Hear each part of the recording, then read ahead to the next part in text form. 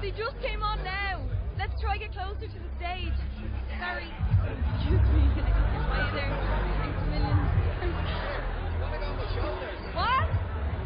Sorry. Do you want to go on my shoulders? Yeah, that'd be unreal. Thanks. Wow.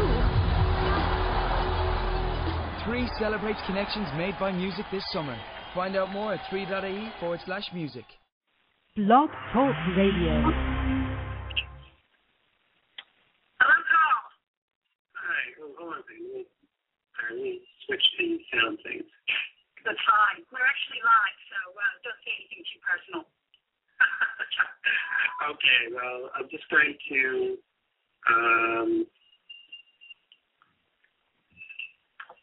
There now. That should be better. Okay. Excellent. You sound good. Okay, thanks for that. Sorry for the glitch. No problem. So, hello everyone, and welcome to the Compulsive Reader Talk. I'm Magdalena Balls, and today's guest is one of the world's finest science writers, Carl Wimmer, who joins us today to talk about his latest book, Brain Cuttings. Carl, welcome. Hi, thanks for having me. Now, tell me a little bit about the process of pulling brain cuttings together. Brain cuttings is kind of an experiment for me. I'm a journalist, and I write a lot about science, and one of the things I write about a lot is the brain. So, for example, I write a monthly column for Discover about neuroscience, and sometimes I write magazine articles for other publications. Sometimes I also write articles for the New York Times on other aspects of neuroscience. So I had just a lot of different pieces of writing about the brain, and I thought that it really kind of held together as maybe just a larger piece of writing. So I thought, well, maybe I can bring them together into kind of an anthology, which is what brain cutting is. So were they all pre-published pieces, or did you find gaps as you were pulling it together and actually write those gaps?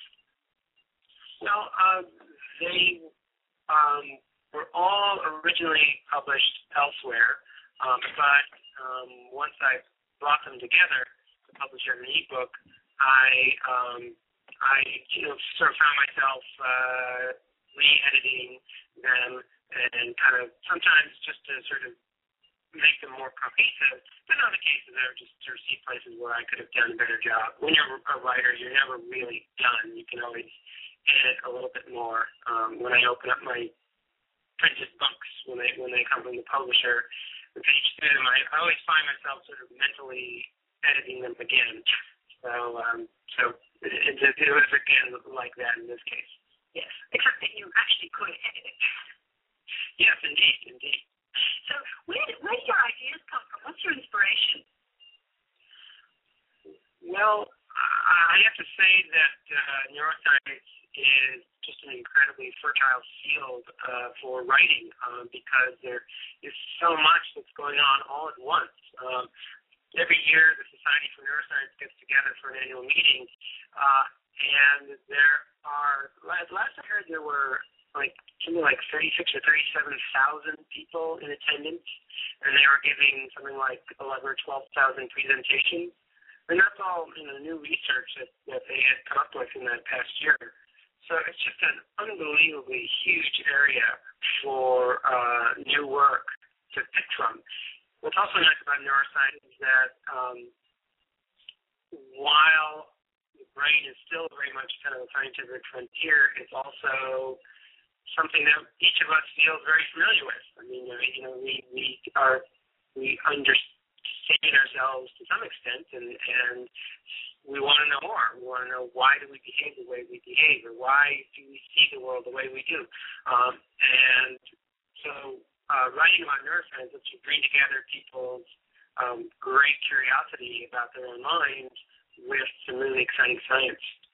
And I suppose you've got the subject at hand to a certain extent, but also the whole mind-body thing, and it's quite fascinating, to look at. The mind is a separate entity, as well as the mind as, intrinsically part of the body. Yeah, I mean, it's a that's a big trade-off, and I try to be careful in my pieces. I don't want to be totally reductionist and say, oh, you're nothing more than a few stray neurotransmitters. And our lives are not simplistic, and while neuroscience may tell us something about our lives and why we experience it the way we do, one particular fMRI study is not going to encompass all of human existence. But are you surprised at just how much is mappable as we move forward? I mean, just how, even emotions and, things that seem so mysterious seem to be, follow a kind of set of laws. Well, yeah, it is surprising how scientists can set up experiments to study just about any kind of feature of our lives. Whether it's courage, for example. Now, you might think that courage is not really something that you could reduce to a scientific study, but actually there are ways of running experiments where you can kind of pinpoint what's going on in people's heads when they are exhibiting courage versus not. And so there are all these different aspects of human experience that do, as you say, end up being able to be the subject of science.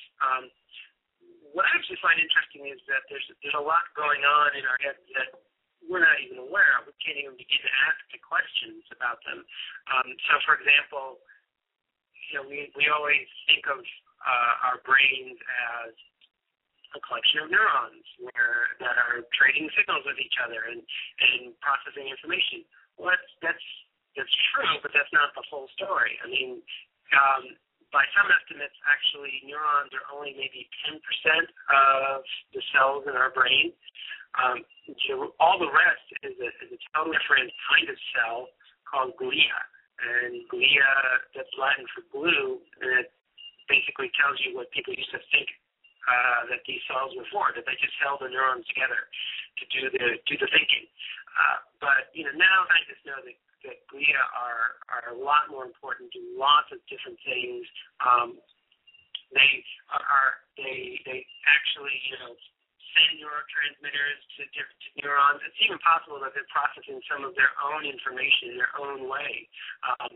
Our neurons are kind of digital. They send signals that are little spikes of voltage on, off. Some people think that some of the glial cells work more like analog, with sort of rising and falling concentrations of calcium inside of them. It's just totally fascinating, and there's something that you just can't guess just from sort of thinking about your own life. There's this whole frontier in the brain where there are things like that you can write about.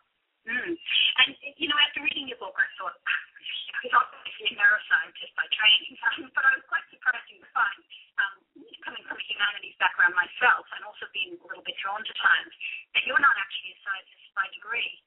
Do you feel in some ways that your humanity background is better suited to science writing than a science degree would be? There are great science writers who have, PhDs in genetics or what have you. But, I mean, for me, I do feel like it gives me certain advantages that I can make use of. I was an English major. I was interested in science, but, I mean, really, I was spending my time in college reading great literature and trying to learn how to write.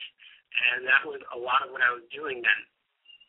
And so I learned a lot about what makes for a good story and how you bring a reader and carry a reader along, and bearing in mind what the reader knows and doesn't know. It's a very social action, writing a story or an article. And I think a lot of scientists, when they are learning themselves how to write, they have to struggle with that because they tend to see writing as just a place where you put information, kind of a data dump. And that's just not how it works. If you really want to write effectively, you have to learn from really great writers. And I'm happy to say that being an English major is a great way to do just that. Does it also go a little bit beyond that, though, Sue? I mean, I don't know if there is a beyond great writing, but, is there also the sense